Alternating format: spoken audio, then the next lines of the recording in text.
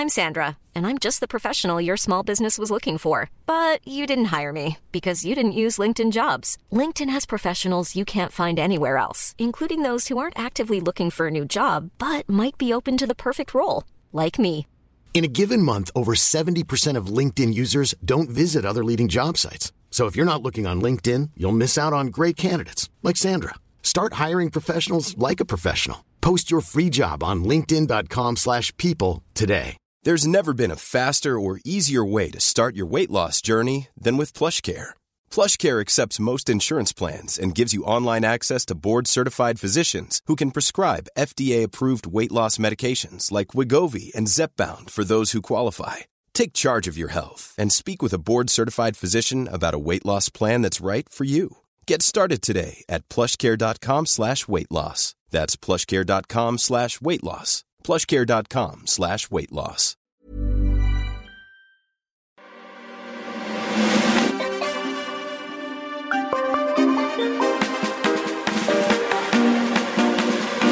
Hello and welcome to Marcus Meets, a show which lives in podcast land, which is on the internet, which means you can listen to us on your computer, you can put us in your phone and take us with you anywhere you are. Great listen while you're commuting or driving. However you want to listen to Marcus Meets, and for whatever reason, you can listen by going to marcusbronzy.com/meets. That's marcusbronzy.com/meets. Time for the fourth and final part of Funk Butcher on Marcus Meets. Funk Butcher is a producer, presenter, talker, now we know, and also a label head.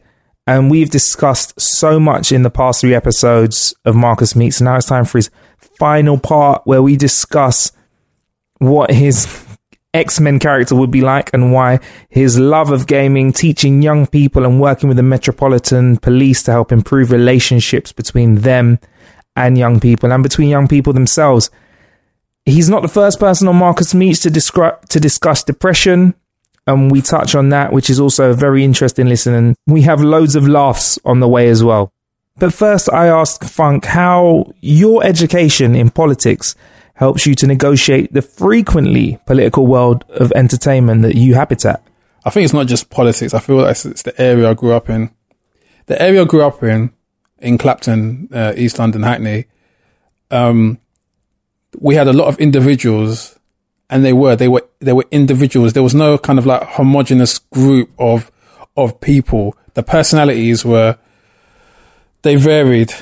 And sometimes when you grow up in that environment, coupled with the fact when I've gone on to study politics as a degree, and I studied government politics at what's it called? It's called AS and A2 level, which are the new degree at the time. They sacked off the old A level and they gave students the opportunity to do a year of further education of a 2-year course and walk away with a degree after 1 year. That was called the AS and then the A2. So yeah. I did government politics on that degree as well. But yeah, the politics, the environment I grew up in, it kind of bolstered me with an ability to read certain situations. I think that's what I do very well. I read people. If I was an X-Man, if Professor Xavier hired me into his school, yeah, you kick him out the chair. Yeah, I kick him out. I turn over the chair. I don't even kick him out. I turn him over.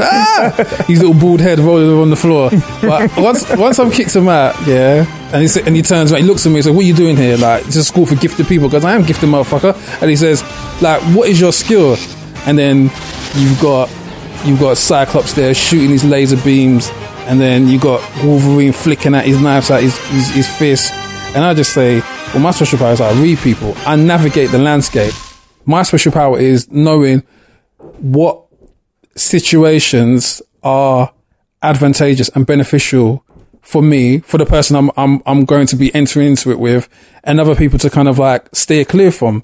So that's kind of held me in good stead throughout the large portion of my career. I can kind of read what situations and how to develop contingencies if I am in a situation which is a bit adverse and kind of, well, for one example would be my whole kind of like the rinse situation, whereby through that, my period at rinse, the contingency in my head was kind of set in play from the very beginning to build an infrastructure to protect me if anything were to happen to me. And I read that off the situations of, on the basis of the people that were there in that situation. It enabled me to kind of ascertain that, okay, Kwame, there's some people here that if this goes left, like, you're going on the floor. So either you kind of like prepare yourself or, yeah. It's very interesting because all too many a time we've seen people when there's a big change on a brand and like you said, goes left or there's a tilt shift on the table and a few people fall off the edge. Yeah. That's the last you see of them. Yeah. And I think that, yeah, you're right. It's really, would you say it's important to build infrastructure? Yeah. Have a plan. Yeah. A plan B. Yeah. A plan C. Plan C, D, as many plans as you need really to kind of like protect yourself. But that you can never implement those plans if you haven't read the situation properly. And that's why I say that the politics comes into it. If you haven't read the person, the institutions, the individuals that you're engaging in business with, because this is business, really and truly. It's business amongst friends. And sometimes people can get that skewed, that a lot of the relationships, this is why when people go, oh, the music industry is so fake, but that's because they've looked at it through the wrong set of glasses. They haven't looked at it through the business glasses. This is a group of individuals that know each other on first name basis, probably longer, maybe 10, 15 years deep, but they're all in business with each other. So that business aspect, whether you like to believe it or not, is what is providing that fake glaze over everything. Right. And it's, and really, and to kind of put it into perspective, it is no different from any other industry. That element of, I don't know, superficial kind of, the superficial kind of,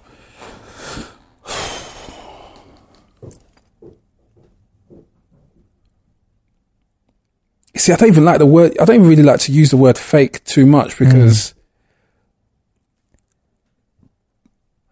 it is not something that is completely unique to music. So fake seems pretty real to me. You know what I mean? It seems like anywhere you go, wherever you enter any situations. I think for a lot of people who describe the music industry like that, I don't think they've actually worked in a corporate setting.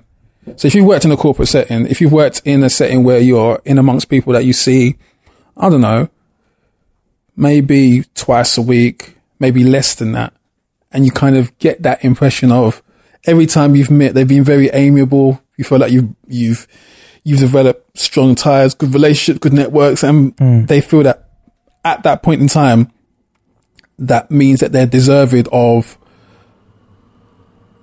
any kind of possible resolutions that might come out from business negotiations to favor them. Yeah. And when it doesn't go that way, that's the way they call them fake. Right. So yeah, it smacks of I always say to people, you need to be very thick-skinned. You need to be very thick-skinned. Not to say that you're not going to get angry, but you need to be very thick-skinned. You need to be, and you can't be too sensitive. Yeah. Yeah. No room for sensitivity. Yeah. Which is surprising because Drake has done so well. Shots fired. You've always got one in the canister. Always one. Let's switch it up a little bit. So gaming. Yeah. You're an avid gamer, right? Love it. Love it, man. What are you playing at the moment? With myself? No, joking. Edit that. Games. Gosh.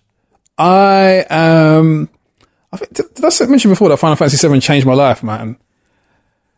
How did it change your life? Describe what the game was like and then how that changed your life. I was one of those kids when I was younger where I would get the Argos catalogue and I would will whatever product it was, I would wheel it out of the magazine. I'd just stare into it until, like, I invented 3D printing. Like, I would 3D printing that Argos and just leaving pages and hints around the house. Like, Dad will come out the toilet and you step onto like a sheet of Argos catalog. What's this? Conveniently on the right page, circled, the price circled, highlighted. Yeah. So, Final Fantasy VII was that kind of era where I remember when it came out. I never forget when it came out. It came out at midnight. Shout out to my dad, love him to bits. He gave me a lift down to Electronics Boutique. So Electronics Boutique was like a company that kind of retailed computer games, all the computer games at the time, Super Nintendo, PlayStation, whatever. And I think they got bought out, and I think they now exist as a company called Game. Right. Is Game still about? Game still about? Yeah, so they existed as Game. I think they got Electronics Boutique, and then I think they had another name change before they became Game. So yeah, it went there. They had the midnight launch, Final Fantasy VII, and leading up to that period, I was just so enthralled with this game. I never played any other Final Fantasies prior to that one, but the hype and buzz around it at my school at the time. I was getting the magazines, the official PlayStation magazine. I think I got a demo. I think there might have been. No, it wasn't a playable demo, but it was like a trailer demo. That's what it was. It was a trailer demo of the scene when the opening scene or in Midgar when Cloud is running from the other Shinra agents and he jumps on the train. And at the time, when you look at the graphics now, because there's a remake coming out this year, yeah, and when you look at the graphics now, it's just like, what's this? Like all blocky and everything. But at the time, this was like groundbreaking. This was like some like the height of CGI prowess. Do you know what I mean? It's just like, whoa, kind of thing. Can my TV take this? So yeah, but it changed my life because just being able at that age to kind of escape from the reality of where I was there and then, and you're kind of in an area where there's always something going on. Someone had been stabbed or someone else had been shot, and you can just immerse yourself and escape within a computer game. Okay, people might laugh and say, oh, what's this guy on about? But it was a bit refreshing. That's the closest you could have got to therapy at that age, kind of thing. Yeah, probably a lot cheaper as well. So PlayStation therapy. But yeah, so that with its free disc, it was free disc at the time. It was a really, really, really kind of long journey. And yeah, it was aside from that as well, the story is incredible, and I'm still wondering why. I mean, it will happen soon. Some Hollywood director or production studio is going to catch on to it, because obviously they're always going over to Asian cinema and nicking ideas, kind of thing. So they're probably going to catch on to that and develop it into a film sometime or later. Final Fantasy film, I bet you'd love that. Love it, man. So that was Final Fantasy VII, which came out how many years ago? I think it's 97. 97. So almost 20 years later, yeah. Final Fantasy 15 is coming out. How does that make you feel? Old. Yeah. I mean, again, I think I spoke about on the last episode of How to Kill an Hour. It's convenient how something so poignant to a lot of us with Final Fantasy VII, and then you've got Final Fantasy 15 coming out with it. So call it coincidence, call it whatever. I feel like this Final Fantasy 15 release is going to be probably as special. I wouldn't say more special, because I don't think anything can top that. Like, even a remake is going to have nostalgic elements, but the remake wouldn't exist without the original. But right. I'm happy to see the remake. Right. I'm going to get it as well. But the Final Fantasy 15 release is going to be, it's going to be really, really great for that franchise, because it did take a lot of knocks after Final Fantasy VII, because it set the benchmark so high, maybe too high for itself. You know what I mean? Yeah. And the soundtracks in these games are obviously, I don't know what they were 20 years ago. I don't know if I can remember but it's real music now. Yeah. They're using games. Would you ever like to have your music featuring games? And what games would you want them in? I mean, if I could not if I could. Think positive. Put it into the universe. 3D print that. Yeah. 3D print that. 3D print that bitch. Yeah, it would be a game like Final Fantasy VII or something like that. Any of the Final Fantasy franchises, to have my music in there as one of the soundtracks, one of the battle musics. Okay. Yeah, that's another one off the bucket list. But this leads on to me in Japan. Japan is like my spiritual home. Yeah. Why is that? Is that Is the food good? Sushi butcher. Yeah. Yeah. Do you know what? I'm a big fan of Japanese culture. And I think a lot of people are, whether they know it or not, whether they're using their phones or playing their games or whatever kind of thing. It's just like when people turn around and say, I don't like house music, and just you like that. It's like, oh, is this house kind of thing? Yeah. Like people do it all the time. So I'm a big, like, I love it. Like whether it's like manga, whether it's their computer games, whether it's just like things like karate. And yeah, I've just been a big fan of it. And when I went in 2005, I think it was hard to get me back on that plane back to the UK, man. I do want to come home, man. Seriously. Really? Yeah. It's just incredible. I mean, when I went in 2005, I was seeing things like taxi doors opening by themselves. I was like, what the? Like, yeah, it was crazy. Like, technologically, they are light years ahead of us. And it's just a very respectful country and whatnot. So I always joked to Trim. I said, Trim, like I even said it to Banton years ago. If I get a booking in Japan, I'll probably pack in. What else is there? Yeah, that's it. That's the high point. Cha-ching. Yeah. What about the toilets that wash your bottom? Why aren't they here in the UK yet? Why? B days. Yeah. No, but it's like they've got the special one with the laser tracking where it tracks onto your bottom. I've heard about this. Is this a lie? Is somebody messing with me? Like laser guidance. Yeah. B-Day.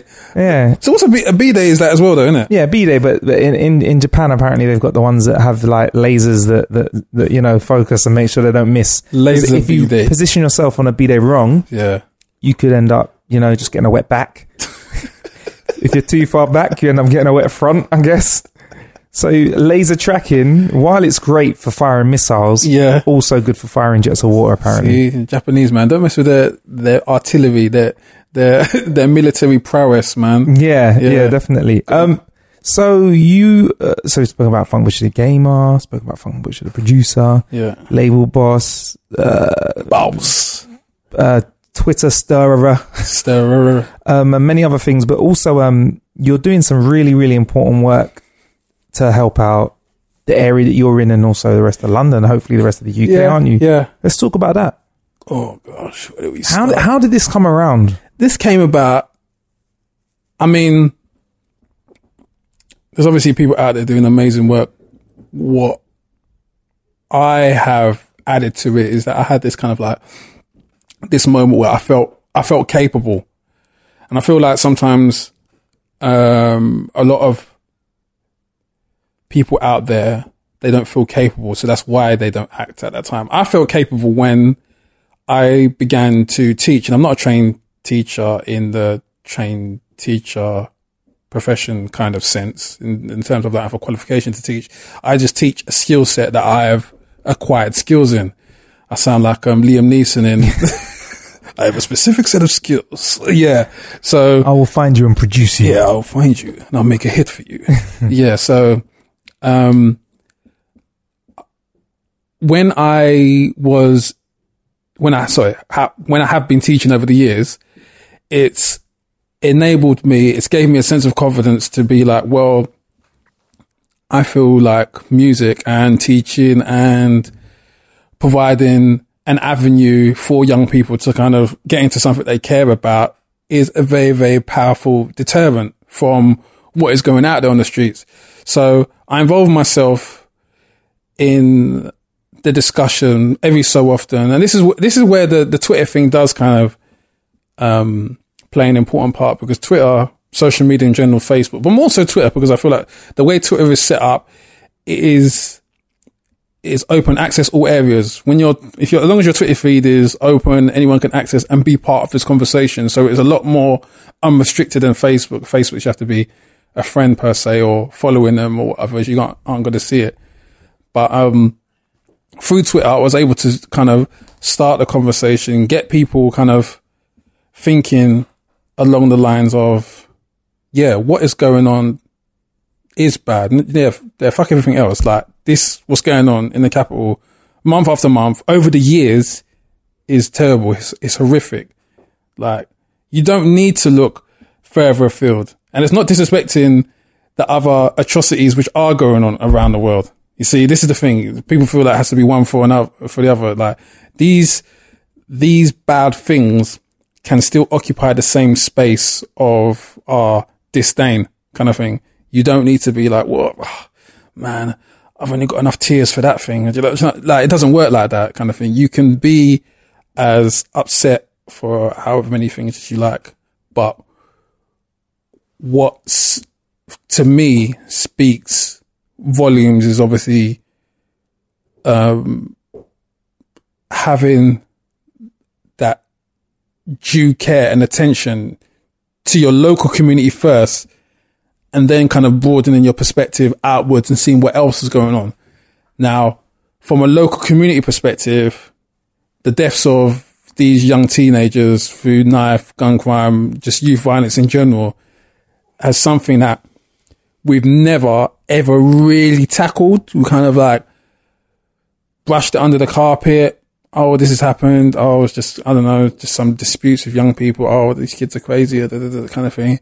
And this is in the backdrop of, like, well, now, it was always kind of there, but now it's been termed the period of austerity. So when you've got these austerity cuts and you're pulling back resources, which has been happening from, not just from this government, the government before, you're pulling back resources on their social provision, whether or not they've got their youth centres and whatnot. And I mean, you just walk around and just like the general gentrification of areas and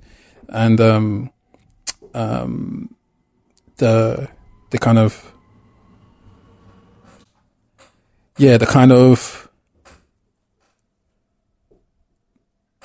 the way young people and youth have been left out of the conversation of the capital per se is, I'm not saying there's an excuse for it, but there's a lot of reasons why certain things have happened and have kind of,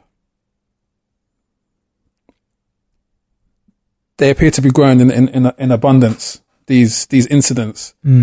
So my approach to it is that some way, in some shape or form, the kind of the biggest voice box, the speaker which a lot of young people are in tune to is the music speaker, as opposed to other kind of speakers in different other industries and entertainment and whatnot. The speaker, the voice of music, represented by its artists, the stations, the music labels, whoever, their voice is so powerful and kind of like penetrating that if they spoke as one unified voice, or if they was able to kind of direct these young people into avenues of certain career paths which can provide as a deterrent from hanging out there in that environment where things are likely to happen after school and whatnot, or give them some sense of ownership, that they're building an empire, or they're building some sort of entrepreneurialness that when push comes to shove, they are more likely to protect. And when you can kind of take people on that path, then you can kind of stem the needless violence. And I mean, I'm not going to go out here and say, oh yeah, well, everyone's going to be singing Hare Krishna and walking down the street holding hands and do you know what I mean? And like, again, I'm a realist. I know we're not going to wipe out all of youth violence and whatnot, but I do understand that avenue has never been activated that's never been used yet. So if the music community was to get on board, that would be brilliant. So myself, and a community called End Youth Violence, which is a cross-party collective of MPs. So MPs from Labour, Conservative, Lib Dem, they put their differences aside to say, let's come together, let's fight this problem, this real inherent problem of what is happening to the young people. And that's refreshing, because here's a time, and we don't have a lot of time, between now and the time when they choose to call the next general election. That's really how long we've got between the time where the tide can change, when the next prime minister might come in and say, nah, don't want those resources, those man-woman hours spent there. Like, let's put a pin in that balloon. So we don't have a lot of time to kind of mobilize this effort, activate it, get everyone on board, get everyone around the table, and begin to start the dialogue. And I'm not even a fan of dialogue. I hate dialogue. I hate talking. I'm more a doing person. I'm just like, okay, let's do it. But I understand that the conversation needs to happen first, so that you've involved all parties. And I mean all parties in the sense of the music community, the police, the parents who've actually lost loved ones and so forth, and get them working together to foster some sort of viable outcome of how you can get the bulk of these young people known, or potentially are going to commit crimes like that, into something which is a lot more advantageous and beneficial for them, rather than, I don't know, ending up on programs where they're explicitly implicating themselves, such as that Channel 5 program. Hi, I'm Daniel, founder of Pretty Litter. Cats and cat owners deserve better than any old-fashioned litter. That's why I teamed up with scientists and veterinarians to create Pretty Litter. Its innovative crystal formula has superior odor control and weighs up to 80% less than clay litter. Pretty Litter even monitors health by changing colors to help detect early signs of potential illness. It's the world's smartest kitty litter. Go to prettylitter.com and use code ACAST for 20% off your first order and a free cat toy. Terms and conditions apply. See site for details. I'm Sandra, and I'm just the professional your small business was looking for. But you didn't hire me, because you didn't use LinkedIn Jobs. LinkedIn has professionals you can't find anywhere else, including those who aren't actively looking for a new job, but might be open to the perfect role, like me.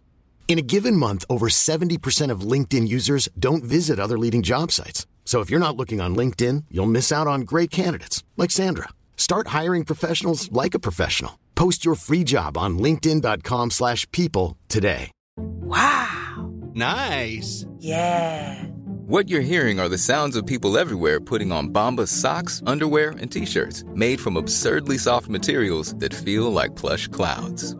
Yeah, that plush. And the best part? For every item you purchase, Bombas donates another to someone facing homelessness. Bombas. Big comfort for everyone. Go to bombas.com/ACAST and use code ACAST for 20% off your first purchase. That's bombas.com/ACAST. Code ACAST.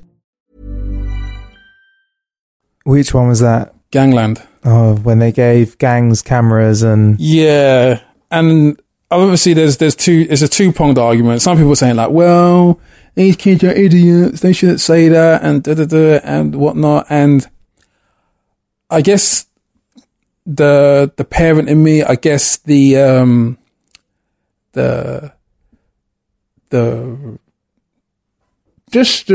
person that has always like a positive perspective first, beforehand, before I arrive at the kind of like if there are any negative connotations, the positive person in me always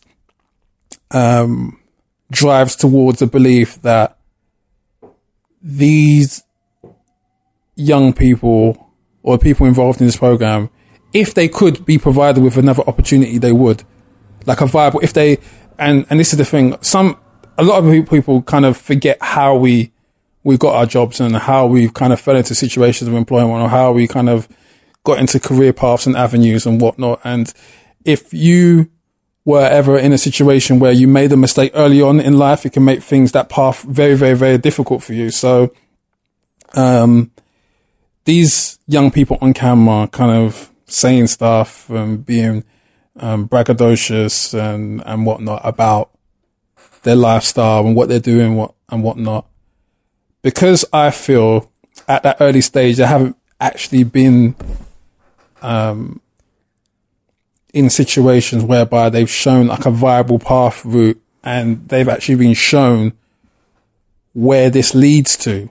Like one's short term, one's long term, one's risky, one's not. Whilst it hasn't been articulated to them at the very early stage.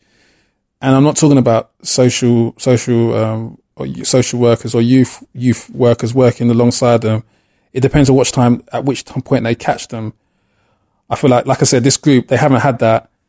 And a camera crew has said like, yeah, you can be on TV. Yes. I think that's so it was I felt like it was a shame when I watched it. I thought it was a bit of misjudgment in terms of what the outcome was of the show. I think it could have gone a different way. It could have been shown a different light. Yeah, of course. In terms of your process of improving the real life situation, how important is it to be working with authorities like the Metropolitan Police? I feel like it's very important. I feel like in this country, there's no point in trying to develop some sort of scheme, some sort of project, and trying to be rogue outside of the machinations of all the other institutions you operate in independent. How's that ever going to run? How?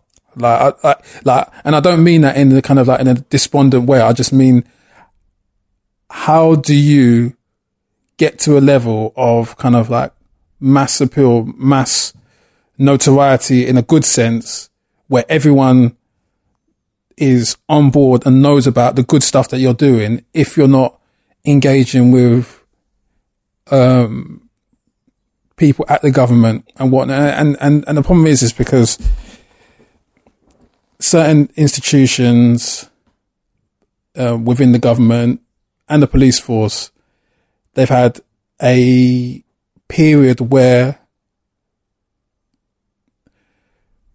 certain people within these agencies haven't helped the public image and perception of them. So that makes it very difficult for people to see the bigger picture of, okay, well, we know that this and that has happened over there, but this is the place we still need to be having a dialogue with, because not everyone in those places is like that. And again, I'm a pacifist at heart. I think above all else, I'm a pacifist. I feel like the energy that you spend kind of like backing your friend in the fight, you could be talking your friend out of that fight. Do you know what I mean? And I've always felt like if everyone kind of had that perspective and whatnot, and in some cases it is an oversimplification, but in most cases, if you can get everyone to the table and rationally kind of like iron out all your differences there and then, like verbally, then at some stage you can get to like a rough like a skeleton of a direction that you can begin to move forward collectively. But this has to be a collective effort because it involves everyone's children. Yeah. I really do hope you're the best of it, man. Like, we can only try, man. Yeah, I hope you get all parties involved. You want to get involved and sort of make a change. That's so cliched. Make a change. But I think, if anyone can do it, bruv, you innit. How do you manage to balance your output of so many things and not just keel over and die? Yeah, Funk clutches his chest. Yeah, how do you not? Well, I don't really. Yeah, that's the. He's saying he's smiling. It's not a joke, Harvey. No, yeah, I don't really. I've struggled on various levels, whether it's via depression, whether it's well, I actually use the D word in public. Yeah. So via that, why not? Let's be candid out here. physically, I've gone through stages where they found a growth in my liver last year, which they believed to be cancerous at the time. So that was last year, and that was a bit like, to be of like, I'm kind of like just entering into my 30s, and to kind of hear that word, that big C word, it's like, huh? It always felt like it was happening to someone else. It would never happen to you. And I feel like that's one of the aspects of life that you begin to become more accustomed to and aware of, that anything that you perceive, that you hear of, it can happen to you. I mean, it's like to ever believe that you're in a situation where the certain things, certain aspects will never happen to you, you're setting yourself up for a real shock. So, the interesting thing about that is, obviously, I'm a teetotaler, completely. So ironic. Yeah. I don't touch anything kind of thing. Like my insides are a temple. But, so to kind of like be faced with that situation was a bit of a like, it's a bit crazy. It's a bit crazy. I didn't know how to deal with it per se, because I didn't know which ways it's going to go and whatnot. Some light at the end of the tunnel kind of thing came from that, because I had a liver biopsy around October and got the results in the back end of November, December time. So they said everything's all clear. I was like, okay, brilliant. All clear is in what? No, all clear is in the sense of you don't have cancer, but we don't know what the growth is. I was just like, okay, I'm not sure how I feel about that. Yeah. Could this be like cancer sequel? Is this cancer? Is this cancer 2? The return of? Yeah, the return of the cancer. I shouldn't be laughing about this. I'm dying here. But, so they didn't know what it was. And, I was just like, okay, not dismissive, but I was just like, I had to put it back to the recesses of my mind, because obviously the work that we're in, we're freelance. There are no off days. You have to keep going with the checks there. You have to get that check. You have to do this, you have to do that. And you pretty much have to be on the ball. Like, I'm a self-professed workaholic. I hardly sleep. And the reason, tying into what you're saying to me, is because I believe my illnesses, not even going on a hippie vibe, but I believe they've been as a direct result of everything that has been going on over the past well over 10 years. Yeah. Like, the weight of it has taken its toll on my body. Like, whoever is inside me is like, okay, that's enough. Just switched off the power kind of thing. It's like a physical manifestation of the pressure. Amounting up, and you're not relieving that tension. Yeah. And the second episode is when I had something called a pulmonary embolism, which in layman terms is a double blood clot in my lungs. In both lungs. So that happened in January.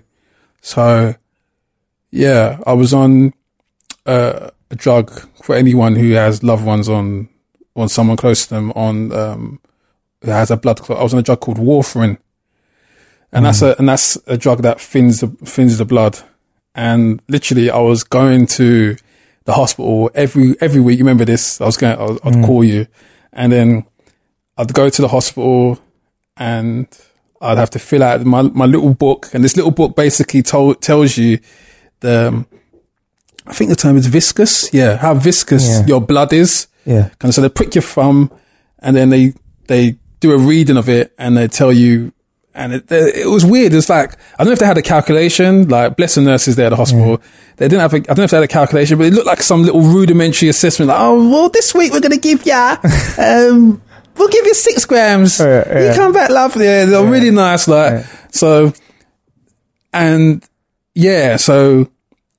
was taking the different, levels of the medication to try and find my blood clotting level within a certain range. And that was a bit upsetting, because coming off the back of someone say, hey, you might have cancer. You got a blood clot now. It's just like, okay, like, this is, I'm literally like literally looking at the sky. I was like, anything else you want to give me, kind of thing? Like, maybe I shouldn't hold my breath, but it was a lot to take in. Obviously, the work is a bit of a blessing and a curse, because obviously I understand probably the work has actually put me in the situation, but the work has provided a welcome distraction for me to actually be jacked into what is actually going on. Because if I was actually dealing with it with no other distractions going on, like the weight of it would be like, kind of thing. Yeah. So yeah, it's an interesting perspective to kind of like be thrust into. Of how fragile the human body is. And I mean, everyone goes, hey, don't eat that. And it's just like, well, to be fair, I mean, my diet could be better, but by and large, like, there ain't no one beating my liver kind of this day and age. Yeah. And yet I got hit with all these serious things happening. So I guess, you can't really, begin to kind of, position yourself in the healthy or unhealthy category. Like, you're not really in control of that as it is. Yeah. And so obviously you're focusing on your health, you know, trying to, through necessity, as well as being a healthy person. Yeah. You mentioned depression real quick. Yeah. It's so common. Like, it is. There's so many episodes of Marcus Meets already where people in entertainment side of things discuss the ups and downs. Yeah. Why is it still so taboo? A discussion when we work in an industry where you're fueled by love of others. Really, if you are, that's what you are. And people like your shit. Yeah, it's their love, innit? Yeah. So why is it so taboo? I think it's perceived as taboo because for a lot of people it's fictitious.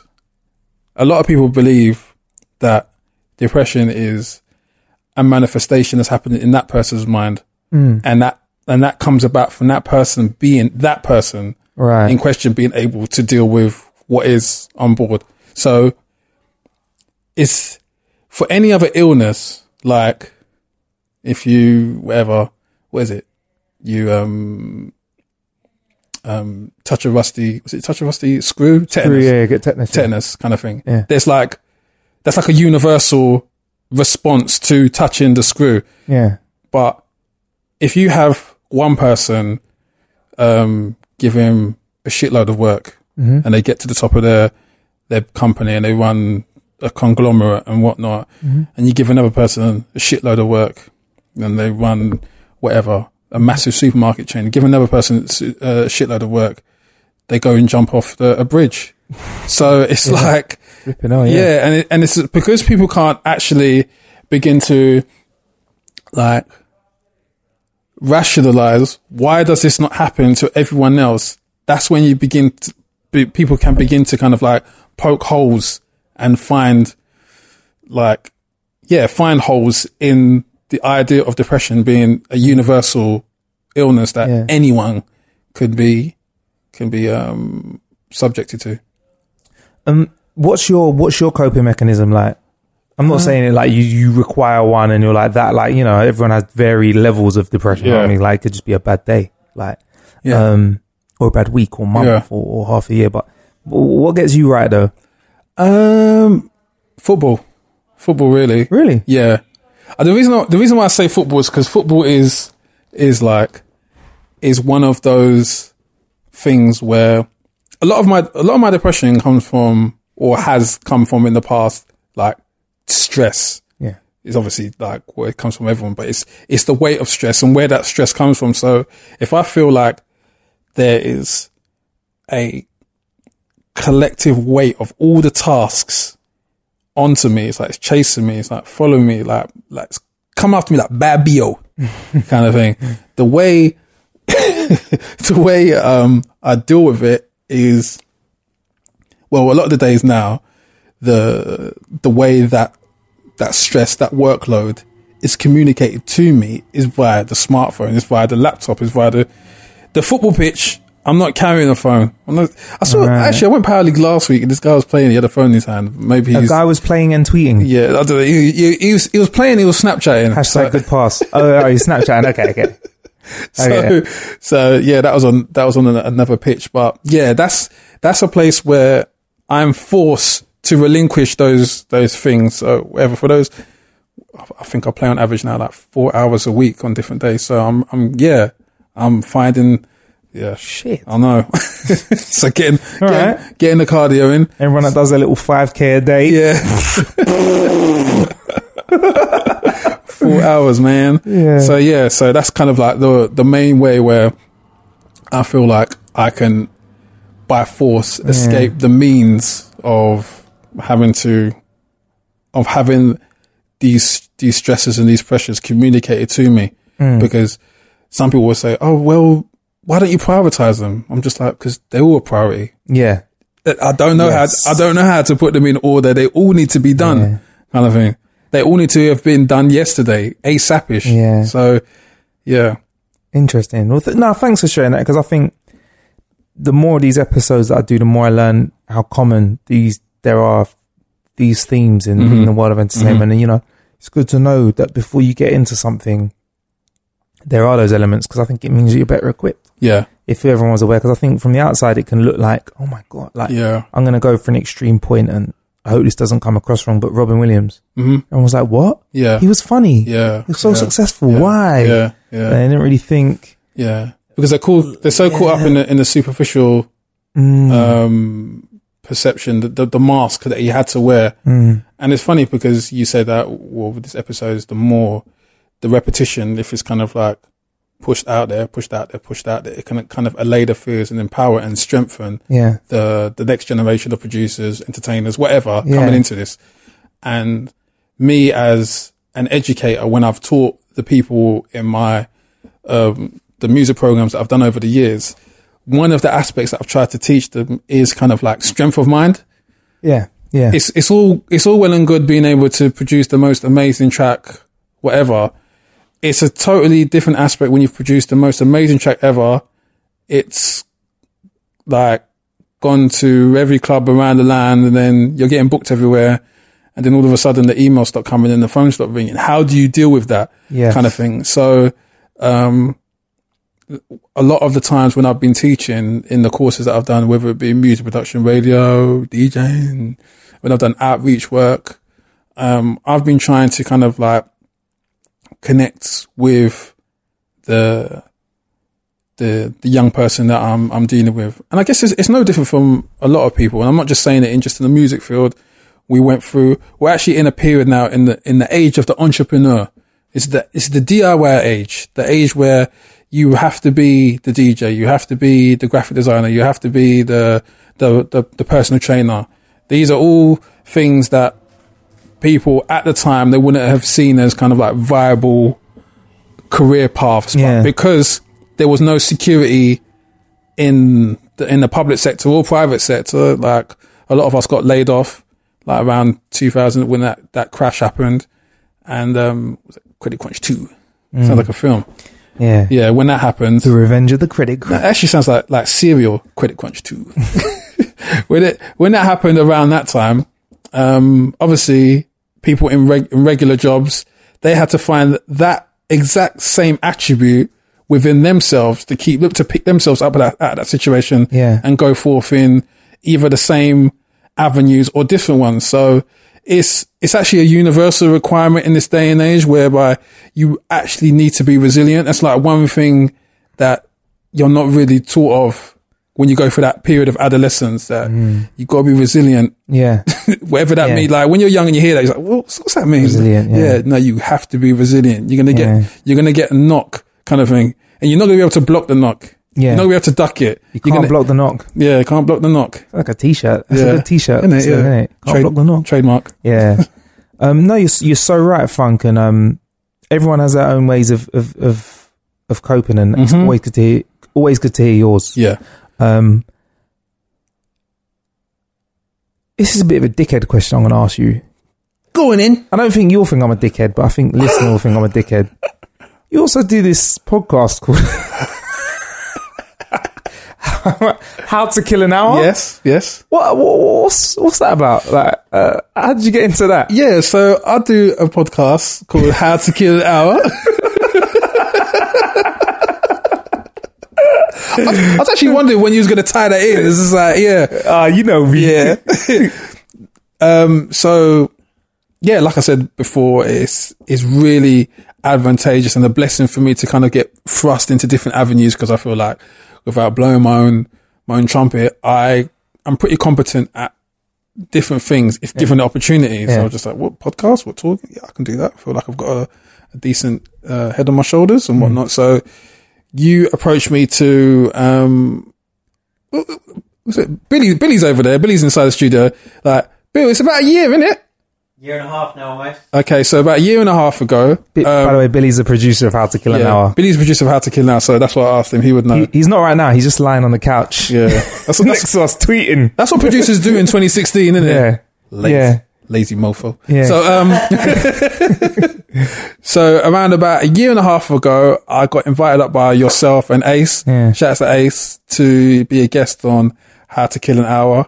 And I just really, really, really loved the concept of it. I wasn't sure of, because funny enough, that was my first kind of interview setting. Well, I've done kind of like press stuff, but nothing like that where it was kind of like open format and being able to talk about all your funny anecdotes and whatnot and tying them into, and because tech is something it's very close to my heart, kind of thing, having that aspect tied into the show and whatnot. So being invited on to do that show, it was kind of like an eye opener. I was just like, whoa, like up until this point in time, if you told me what my perception of radio was, I probably would have given you, something what we've been raised to believe it is 2 decks and a mixer. Yeah. Kind of thing. Always. Yeah. So this whole re-education, the miseducation of Funk Butcher. Yeah. Like this whole, being, having my brain recalibrated to kind of understand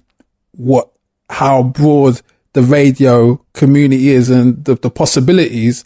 It's just like, okay, this is amazing. So, when you reached out to me, I think about a month or so, a couple months later, to say that like the show was really good and everyone, so well. It was like really funny and whatnot, and it was just kind of like, it felt very natural. I was just like, that's brilliant, because if it felt natural, that was good, because I was being natural. So that's even less stress for me to kind of come and be my normal self and then do a job that kind of works with everyone. Yeah. And then, so it's really amazing from that point onwards to kind of be considered as part of the How to Kill an Hour family and just helping build content and building the brand going forward. And it looks like we're doing still top of the tech charts. Hey.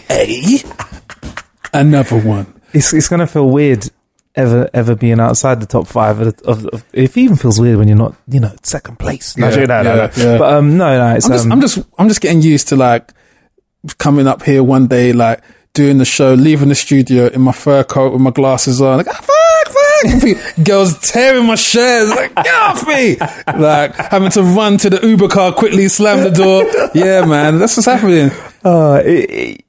It's great. It's great that you're part of something that's it's like you said, it's just this whole re-education of talk radio. Yes. Whereas I'd say 10 years ago, talk radio was something for well-educated, highly opinionated people that weren't young. 10 years ago, if you said to me talk radio, I would have said something like the Archers. Yeah, I used to think talk radio was shit. Yeah. I honestly did. And I used to be like, oh no, a talk show, a panel show, a debate show. But luckily with podcasting, there's you can do a lot of other stuff. And we have fun with it as well. You enjoying it though? I'm loving it. Wicked. How do you like to kill time, Funk? Gosh, multiple ways. The football, on the Netflix, recently playing new games that come out on the PlayStation. You're an avid Batman fan though, aren't you? Yes. There's going to be a Batman VR. But it was Batman Day this week. When? I didn't know. When was Batman Day? Seriously? You missed it? It's only Wednesday today. Yeah. Tuesday. Is it Tuesday? So it was yesterday? Yeah, Tuesday. So I think Batman Day was either Friday or Saturday. Oh, so it was last week? Yeah. Oh. So it's actually Batman Day. Oh, man. This isn't about me. It's about you. It's about you, Funk. Anyway, so yeah, where did this love for Batman come from, though? Do you know the funny thing is, this one time I felt like Susan, really, really stupid, man. No, I connected with Batman because I felt like he's got a public and private face, and public and private. He likes helping people. I like helping people. Yeah. He's very clandestine, as am I, kind of thing. Yeah, when he's in that aspect with in the community, he's a socialite. So how I am, kind of thing. It's just, yeah, I'm just not a billionaire. That's all. So yeah. What I'm saying is I've never seen you and Batman in the same room. There you go. The Black Knight. I thought you were going to say, yeah, because he's a strong black man. I looked up to. Anyway, no, thank you very much, Funk, and let's end it here. Like, to say that you're that you didn't know you were good at talking, and that you think you can do anything you put your mind to, really is proven by the fact that this is probably going to be like 3 or 4 episodes of Funk Butcher. Really? Yeah, oh, wow. man. Yeah, and it's all been really, really good, and I can't wait to get it out there, man.